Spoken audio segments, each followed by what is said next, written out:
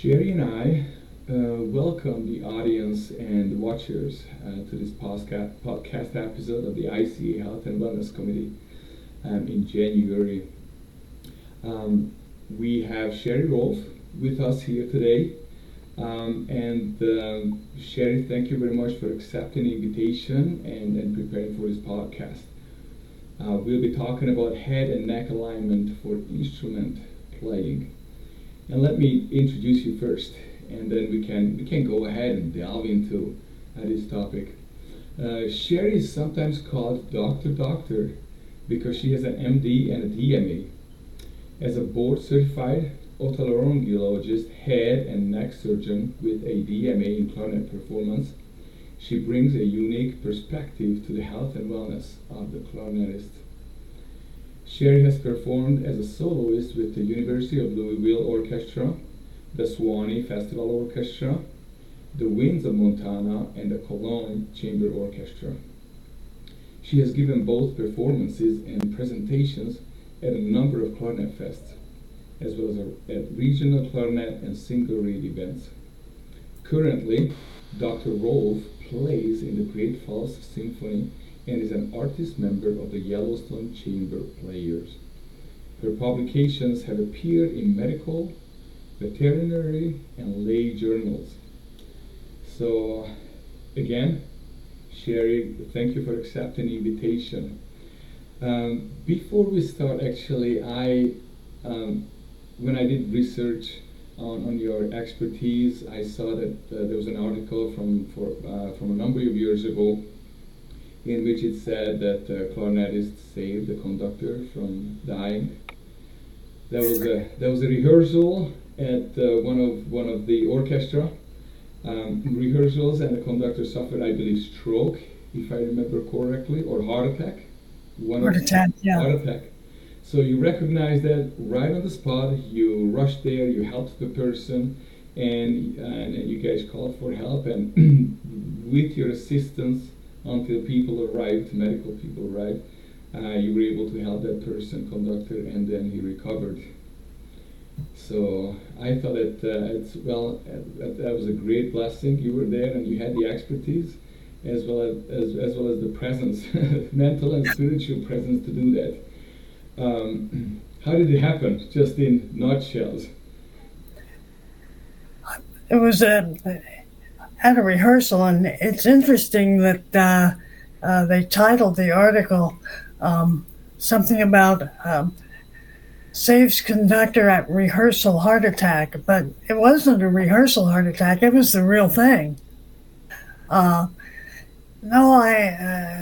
we were rehearsing, I could see that he was just not feeling well, and he was perspiring pretty much, and of course the hall gets very warm, so that was not that unusual. And he went over and sat down on the piano bench briefly, and he said, "Let's go ahead and take our break now." And he walked off and went into his little green room. I shook my head and I said, "I'm going to go check on Gordon. Something isn't right." And I went, and he had locked the door on the green room. And so I banged on the door, Gordon, and he kind of limped over, I guess. Anyways, he opened the door and kind of fell back into his chair. And, so I saw that he was diaphoretic, and I checked his pulse, and it was kind of thready. And I said, "You're having a heart attack, and this is not where you need to be. We need to get you to the hospital as soon as possible." So your MD medical expertise came very, very handy, and I'm sure you had other stories that you helped people, performers, with your medical expertise, as you have decades behind you in the clarinet world as well as in the medical world. So you are a head and neck specialist, Sheri, and we will be talking about the head and neck alignment for instrumental, for clarinet playing. Let's take it from the general. What can we say about the whole body regarding clarinet playing or clarinetist? I think it's important, Saba, that we realize that the entire body is involved in playing the instrument. We study and we get so involved in just the embouchure and then the hand position and wiggling the fingers appropriately. And a lot of the other aspects of the body are just totally ignored, essentially. So I think that's one thing that it's just important to realize, that it's not just bringing in air, blowing air through the instrument, and getting the fingers in the right place at the right time. If you don't think of the whole thing, the parts just don't seem to work as well together. So the head and neck relationship as well as function have or has a really profound effect on the whole body. And it begins with the foundation, as you say. What is the foundation regarding the head and neck that we can pinpoint, we can talk about? Well, the spine is probably the most central to the position of the head and neck. It really supports the head and neck. And there are curves in the spine. It's shaped kind of like an S. That is, as a result of that, the spine is able to support more weight. If the spine were straight, we wouldn't have nearly the flexibility and the weight-bearing capabilities. For me, one of the most interesting things is how the head balances on the body. I think maybe alignment might be better served as balance of the head and neck. Now, it all starts with the uppermost vertebra, which is known as the atlas. Of course, Atlas carried all the world, and the atlas in the top of our neck carries the weight of our head.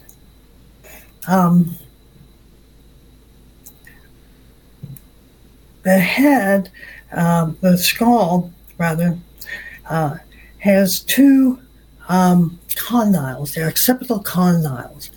And they're sort of like, I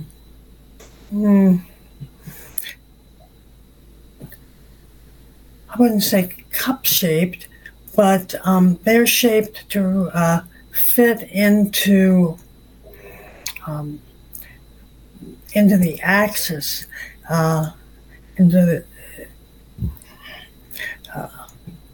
into special grooves that are in there to receive it.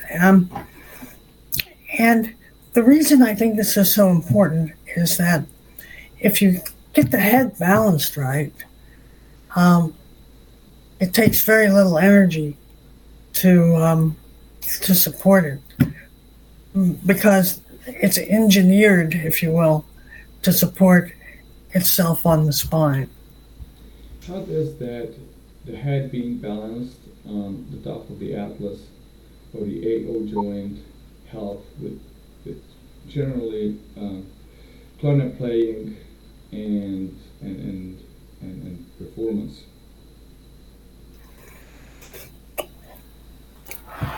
Well, there are a number of reasons why it's important and why it helps. If you think about a rocking chair, if you walk up to a rocking chair, it's just sitting there, right? I mean, it's balanced on its rails. Now, let's suppose you tip that rocking chair forward.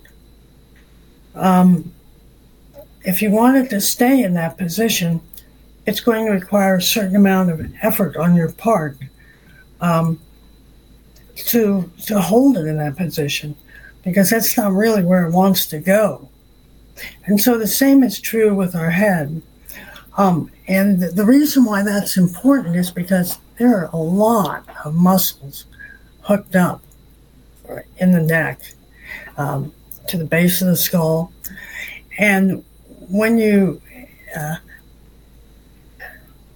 think about it, if you're having to expend energy or tension to keep your head in an unnatural position, well, all of those muscles are working to do things that they wouldn't necessarily need to do.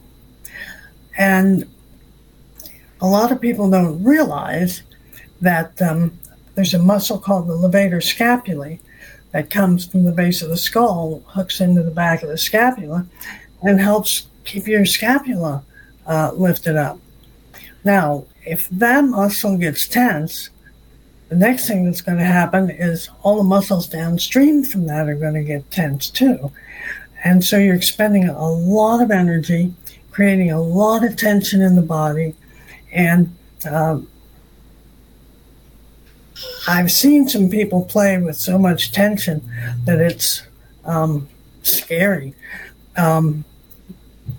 But that's not a free and natural way to play. And it expends a lot of unnecessary effort and puts a lot of stress and strain. Absolutely.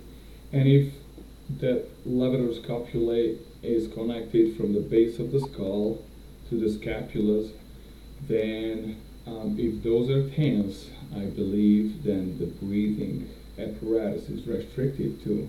Besides that tenseness can go on to the arms, the upper extremities, and cause malfunction to any degree possible. You're absolutely spot on with that. That's what I meant when I said once that muscle starts getting tense, the tension follows downstream, down into the arm and the hand. And you're right. The other thing about the neck is that there are an awful lot of nerves that run down through and around these muscles that are in the neck. One especially comes out between the scalene muscles, which are other muscles that are hooked to the base of the skull. And it goes down and just the nerves weave in and out and around and merge and emerge. And I refer to it as the electrician's nightmare. It's something you memorize in school, but unless you're a neurologist or you're involved in doing like interscalene blocks as an anesthesiologist, it's something that you once you pass the test, you can call it an electrician to fix it after that. That's right. And so besides nerves and muscles, we have the arteries there, we have our windpipe there. Right.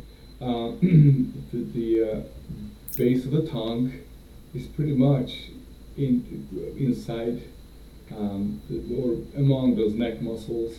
Right. So it is, as I really loved what you say, that what happens in the neck doesn't stay in the neck. Right. And so I absolutely see that. And so that's why it is so crucial what is happening in the neck and head area and how that affects the rest of the body. Let's talk a little bit about the atlanto-occipital joint. You mentioned a few things about it, that there are some grooves on it, and it upholds the cup gliding bottom of the skull, so it better really glides. And aids us in moving the head. Yes. What are some other functions that it might be important for a clarinetist to know about the AO joint in relation to this? Well, it's an interesting thing that the center of gravity of the head is kind of forward.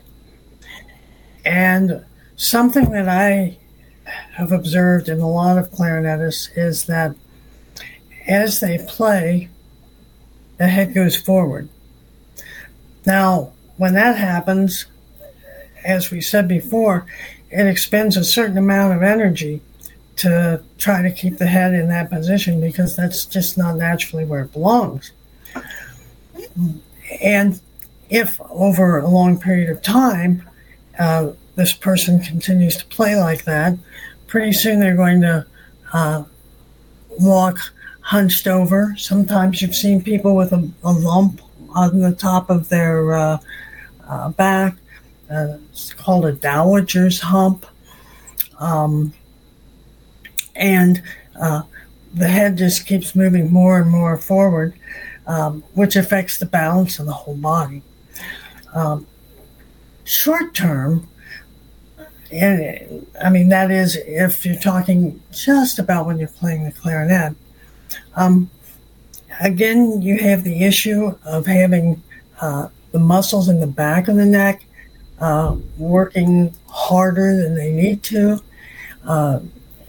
support this unnatural position. And not only that, as you said, the larynx and trachea are here inside. They have to bend a little bit too. And so that's bound to influence the airflow maybe to a minuscule extent, but to some extent for sure. Absolutely. And I would say position of the tongue as well. So it's only effective at the root of the tongue at the hyoid bone. So that goes with it. Since its hyoid bone is suspended by muscles. So that is one bone that is not connected to any other bone on muscle. It is in fact the only bone in the body that's not connected directly to another bone. Yeah. So. Thank you. So our goal as musicians, clarinetists, to play tension-free, because when we don't have tension, our muscles are flexible. They are toned though, but they are flexible still, and they don't carry unnecessary burden, unnecessary weight. They are not posed into unnecessary positions. So they really able to move and function the way it was intended for the body. How do we attain that tension-free playing? And once we attain, or before we attain, how do we recognize? Because some of us might be in a position for decades or for years or for months that we are not even aware of our tendencies. But if something is off, how do we recognize that we are off? Well, sometimes you mentioned the Alexander technique earlier, and he was able, when he lost his speech, by self-observation in a mirror over a period of time, to come to the realization that the alignment was screwed up, so to speak, and he was able to self-correct that. Now, I think a lot of people are not capable of doing that. So, again, a course in Alexander technique was extremely helpful to try to get into that neutral, natural position that will let you play more freely. That would be, I think, the most helpful thing for most folks. Now, another thing that we haven't really mentioned is that how many times have you seen someone play, and when they start to play, their shoulders come up like this, okay? And that is, if an instructor sees that, yeah, point it out for sure. If the teacher sees that the student is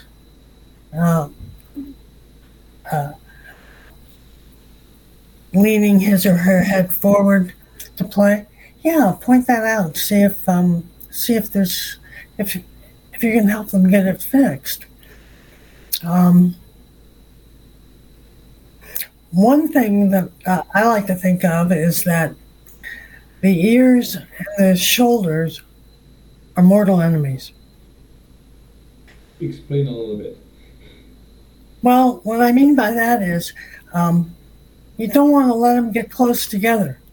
You want to keep the ear and the shoulders as far apart as you reasonably can, which means not this in any way, but just a relaxed position where the ear is far away from the shoulder. It is, I catch myself sometimes having shoulders a little bit micro-tensed. And it's sometimes harder because the emotional content of the piece would require me to summon up some emotions in me that might make me raise my shoulders. So, and I have to intentionally see that my body is a little bit separate from that emotion. I may express, I may do that, but not fully put my body into that particular emotion that might make me raise my shoulder. So, so going on shoulders and the arms, you wrote and said that the arm movement exerts compressive force on the entire cervical spine. Can you elaborate a little bit on that? What do you mean by compressive force? Well, whenever you do anything with the arms, like we've said,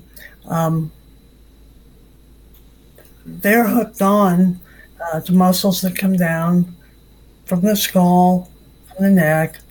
And so whenever you do certain arm movements, it's going to cause various tensions on the cervical spine. And that's pretty much, I guess, what I was alluding to. So compressive force, it means tension. Right. Okay. Tension, I think, is our key word here today. Okay. You also mentioned that there is a downward pull when there's tension. How do we feel the downward pull, or is that easy to feel?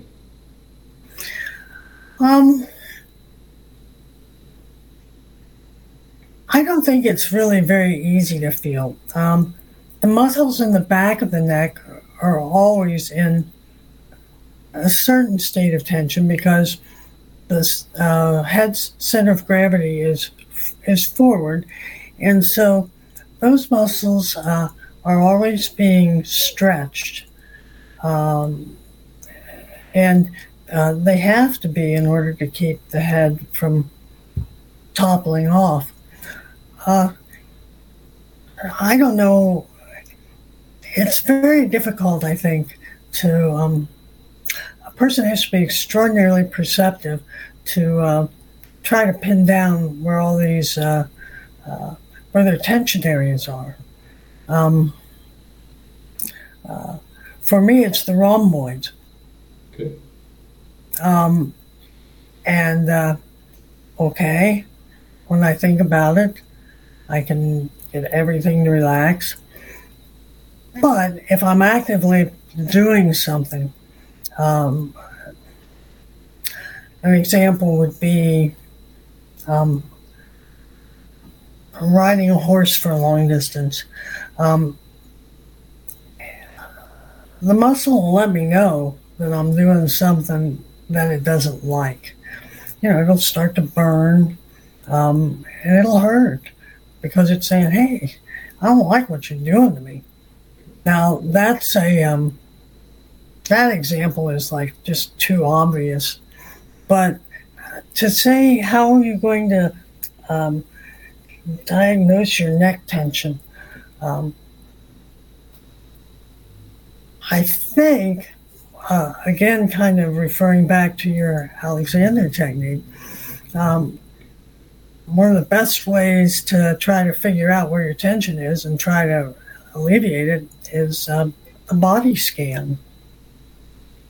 That being where you lie quietly, and I don't know, some people start at the foot, a lot of people start at the top of the skull, and just in your mind, work your way all the way down or all the way up the body.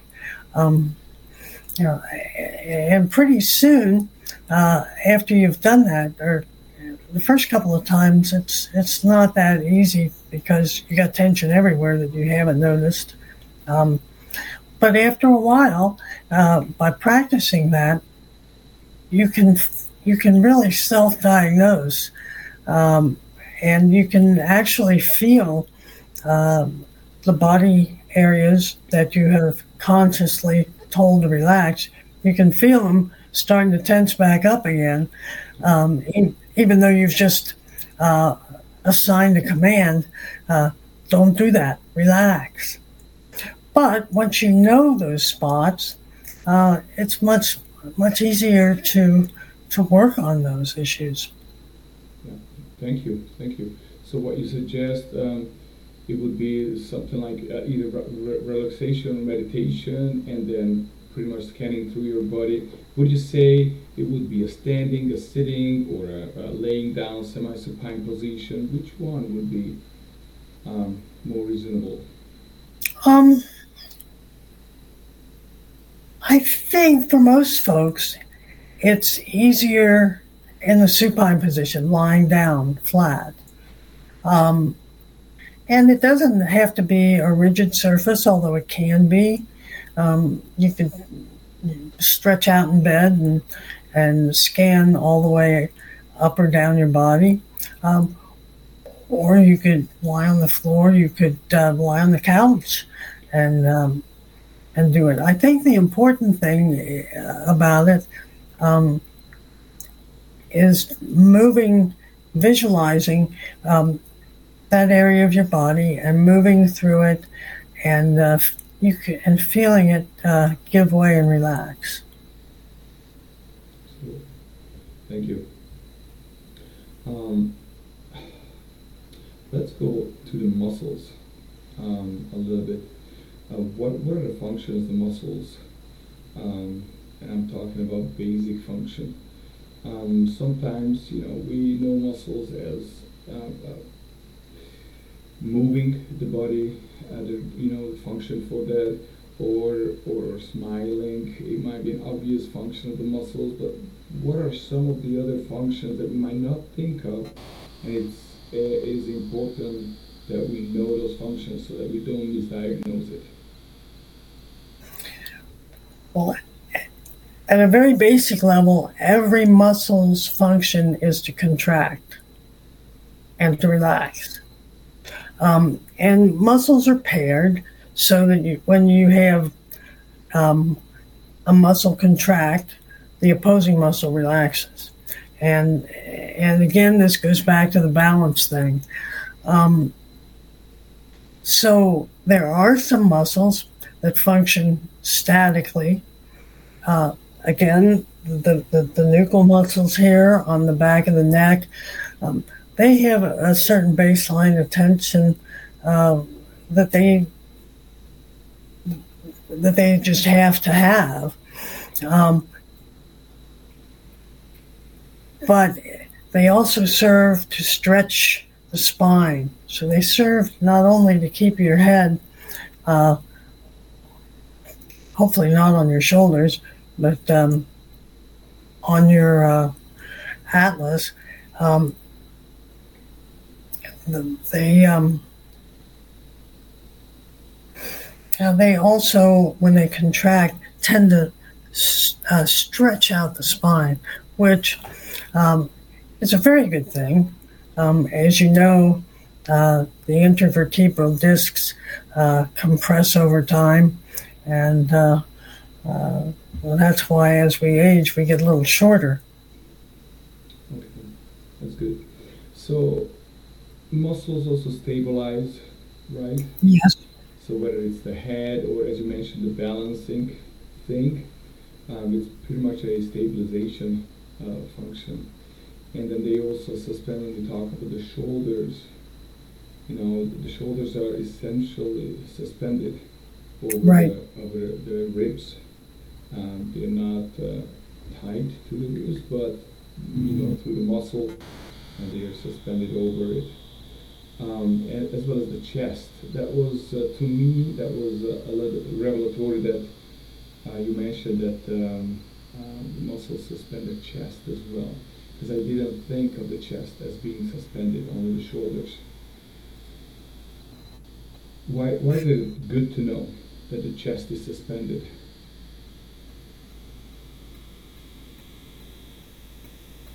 I think it helps you, when you think about it, develop a more relaxed breathing. Because the chest, well, it's also hooked onto the spine, but the rib cage in the front is definitely suspended. And again, you have the situation where if you have the suspension muscles pulling up on the chest, it's going to be hard to take a good, full, relaxed breath. Yeah, absolutely. It totally makes sense. And I can see that the tension in the neck that spreads onto the shoulders pretty much will spread onto the chest, since the shoulders are over the whole rib cage, and the chest muscles are over the rib cage as well. So. Now, interestingly, earlier you mentioned the hyoid bone. And there is a muscle called the omohyoid, very interesting little muscle that plugs in back under the tongue and the chin, and just kind of circles around the hyoid. It's kind of like a fulcrum for it, and then it plugs in just over the top of the scapula. So here we go again with tension here. This is a muscle that you're going to engage whenever you form your embouchure, and it and its buddies are going to be involved whenever you move your tongue. Interesting. So thinking about muscles, different muscles of the body and their relation to the tongue, medically, is there any relationship between the frontal abdominal muscle contraction and the tongue? What would you say?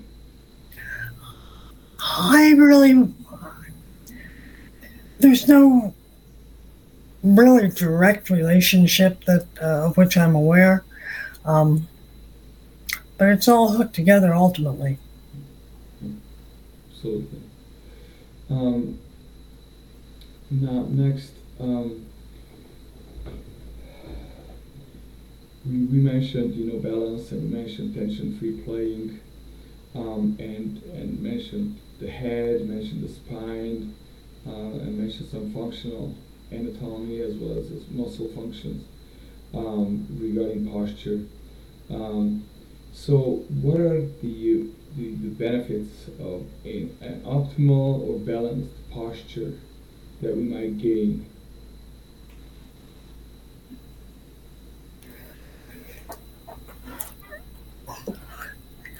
There's so many that I'm not quite sure where to begin. Let's start at the feet. If you're balanced, the balance really starts with the foundation, which is our feet. So we want to make sure that the weight is evenly balanced, and you don't have too much weight on the heels or too much weight on the toes, which is going to cause tension that's going to creep up the legs. From there, you just want to keep the legs in a relaxed position. You don't want to clamp the knees. Locking the knees is very bad. And then we work our way on up. And again, we got the upper body. Now we're balanced. We got the head where it belongs. We've got the tension out of the shoulders. So we bring the instrument up to us as opposed to coming to get it. And that will help maintain this posture while you're playing. Now, if you're sitting to play, your balance comes from the ischial tuberosities. Those are the sits bones. And so it's important, again, to have everything above be in balance, to have the sits bones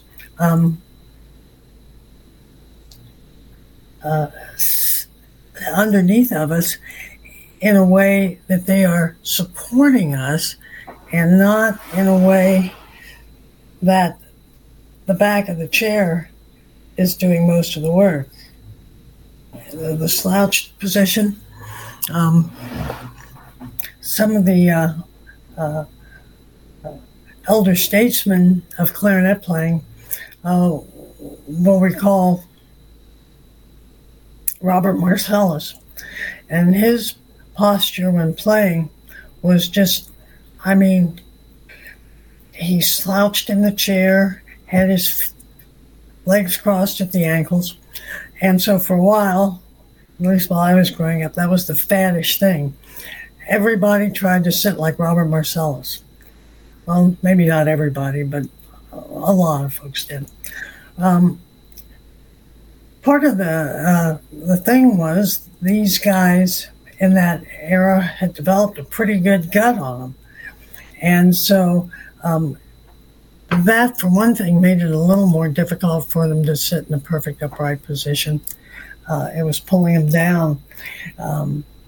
But truly, you're not going to breathe as well if you're in that position as if you're balanced. I don't know. I think I went off on a tangent. I'm not sure I answered your question.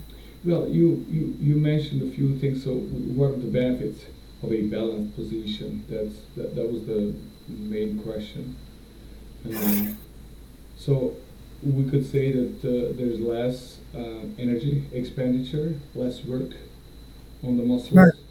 What could you say? What else could be beneficial for us?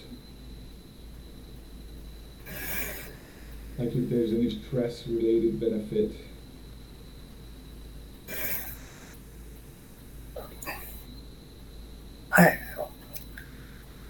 Physical stress. Excuse me? What I mean is physical stress-related benefit.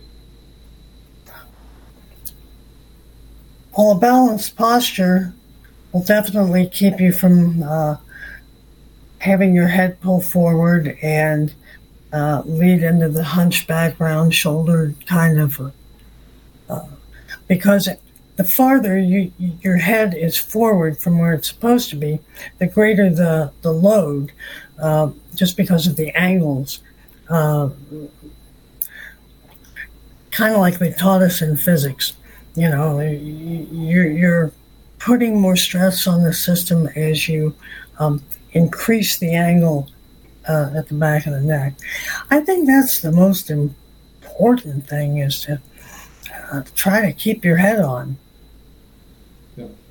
And you mentioned the S curvature of the spine and the humping or hunching forward. And I think when that happens, that also changes the quality of the spine's curvature, right? To a detriment. That is true. That is true.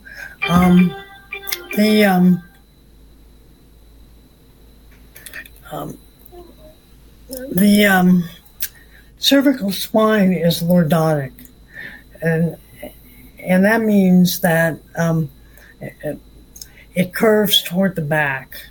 On the other hand, in the chest, it's kyphotic, which means that it goes forward. Then as you go down into the lumbosacral area, again, the concavity is forward. And the coccyx finishes out the S. So when your head goes forward, you are decreasing the curvature of the cervical spine.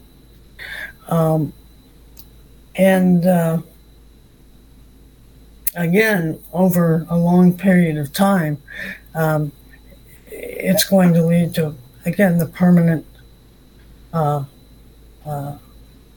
forward leaning of the head. And of course, that's hooked onto the chest. So the chest is going to do what it can to try to compensate for that. Yeah, and also I think we also put unnecessary stress on the discs between the vertebrae on the frontal part, right? That's true. Yeah, you don't want the spacing should be pretty even, but then when you compress those discs, it can lead to disc herniation over time. Not a pleasant thing to have, I'm told. Yeah, absolutely. So that actually, let me just circle back a little bit about Robert Marshall's pose or posture as he was playing. How do you think it can be that although, based on your experience, what you saw, he had a really bad posture? So crossing the legs, which restricts blood flow, tenses up muscles, not just in the legs, but also in the back, lower back.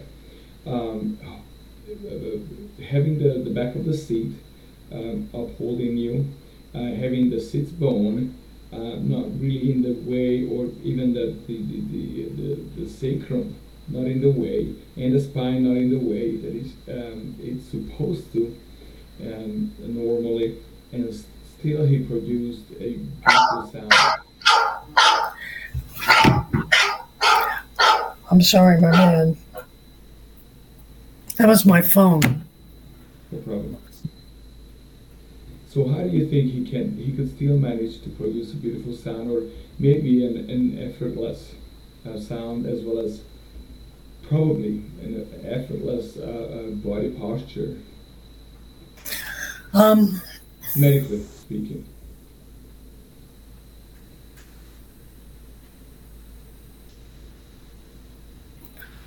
We used to think that the way he was slouched in the chair enabled him to breathe more deeply and fully and get more air into the lungs. And then if he was getting nearer the end of a long passage, he would simply compress down even more to get that last bit of air out. I don't know. I mean, he was absolutely remarkable. But his teachers kind of did the same thing. So maybe not to that extent. When you look in the Bonad Compendium for clarinet, and he's got some line drawings in there of clarinet players, and one has that slouched, awful posture. But the other one is sitting there with his head way forward, and that's lousy posture too, just in a different way. And I've oft looked at those diagrams and thought, wow, this is what a lot of people are looking at when they're in their developmental stages of playing. So that tells me that he might have had the perfect awareness of his body, and still he could manage to not manipulate, but to bring into balance in those extreme positions. If he had such a line drawing of people's skeletal posture. Whatever it was, it worked for him. I mean, it's kind of like, you look at some of the elite athletes and, baseball pitchers. You can't throw a ball like that. Yeah. Well, he's making, I don't know how many $1 million a year by doing that very thing. Now, he might not do it forever. I mean, that's a much more strenuous and activity, so it's not really a direct comparison. But it's just the idea that some people are so gifted or talented at certain things that they can get them to work even though they really shouldn't. It's like bumblebees can fly, but if you take it to an aeronautical engineer, he would say, oh, this ain't going to work, So I got to shrug my shoulders on that one. Okay. That was just a question that really popped in my head as you were talking about it. What are some of those external helpers that we can turn to? You mentioned the Alexander technique, or a third eye, or a third ear, second person, to look at you, to pinpoint things for you. What are some of the things you have either experienced or you can recommend, and what are the reasons for those in your experience and expertise? In terms of improving one's balance? Balance, posture, tension, releasing tension, getting the necessary awareness. As you mentioned, one is Alexander technique. You already mentioned. Right. And there are other things like Feldenkrais, what's the one? The Pilates. Yeah. Can be helpful for that. Yoga can be very helpful. But caveat emptor here, there are no certifications for yoga instructors. So it's difficult sometimes to know whether the yoga instructor really knows what he or she is doing. So my question, you mentioned Pilates and Rolfing. What are those two? Well, Rolfing is a very deep massaged sort of technique. It actually goes in almost to the point of pain, or sometimes actually into pain. And the idea that they have is that it's a progression of these massage. They aren't really massage. That's misleading. Massage makes you think, This is more of a, not in the moment is it going to feel that great, but it's a kind of delayed reaction. And once a person has gone through the whole gamut of stages, supposedly your muscle memory remembers, and that you can maintain that state of your body forever. Personally, I think that's a little bit of a stretch, just simply because we all have bad habits, and even though Ida Rolf may have had, and by the way, I'm not related to her, even though she may have come up with this, and the idea was great, and it is great. I don't think it's a permanent fix. Just my opinion. Now, Pilates, I'm not that familiar with it. I've never done it, but again, it's an exercise technique, and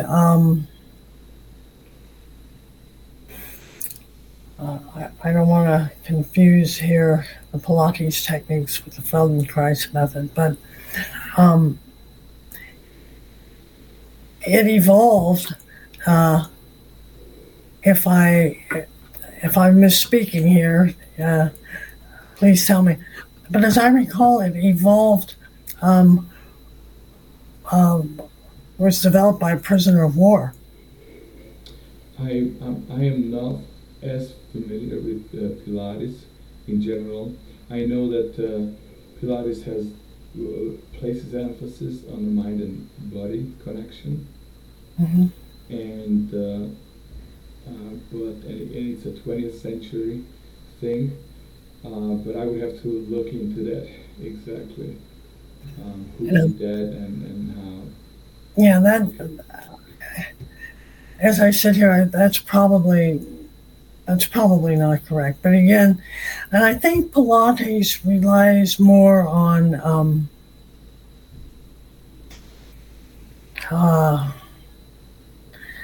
what am I trying to say? Strengthening.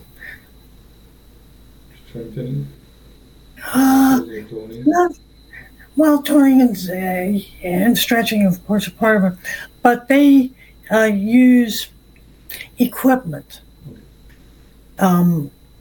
So it's not just as, the equipment makes it much easier to stretch and strengthen the muscles that they're aiming to work with. And the other techniques don't really use the equipment, I believe. Okay. As far as I know, yes, we body mapping, Alexander technique, Feldenkrais, they don't use any equipment. Gentle touch and guidance, as well as drawing, sketches, and toning. Great. So, in conclusion, what would you say, Sheri, as a head and neck, shoulder specialist, and you've had a lot of head, neck, and shoulder under your head in the past decades, what would you say? What would be some of the words that you could summarize for clarinetists?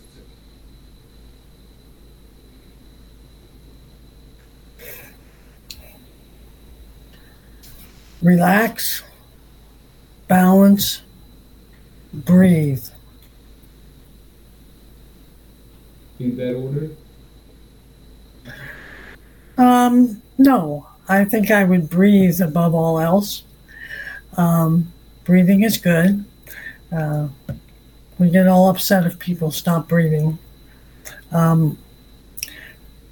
Relaxation will actually help with the balance.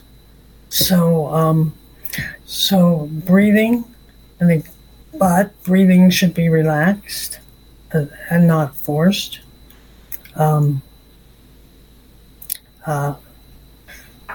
Tightening the abdomen to try to breathe, that does nothing except creates tension. So breathing and relaxation are really sort of intertwined. And then what we've been talking about all along is the balance thing. Yeah, absolutely. Would you say head balance, you would put that ahead of other parts of the body? Well, where the head goes, the body follows. And so if you get the head where it belongs, and interestingly, once you've had someone guide you, and it's amazing that it feels amazing. It doesn't feel like your head's in the right spot. But once you've been able to work with that for a while, it just becomes standard. Magical. Yes. It's actually magical. I've had that feeling quite a few times in my career, and it is great. It's like has a feeling of floating, like you're on the moon a little bit. You don't feel gravity as much, just natural flow. Agree totally. And it's sad that it's so little talked about, like within the medical profession. I think traditional medicine is starting to come around and look at more cause and effect, muscle balance things that can be remedied without the need for muscle relaxants or other such crutches. And that's really, really good. Absolutely. Sheri, I think we've talked about a lot of things, a lot of good things. So we hope that it was very beneficial to the audience. And I thank you for being here with us and also spending this time and sharing your expertise with us. So we really appreciate it. And I thank you very much for asking me to be with you on this. I think it's very important to the health and wellness of not just clarinetists, but all musicians. Absolutely.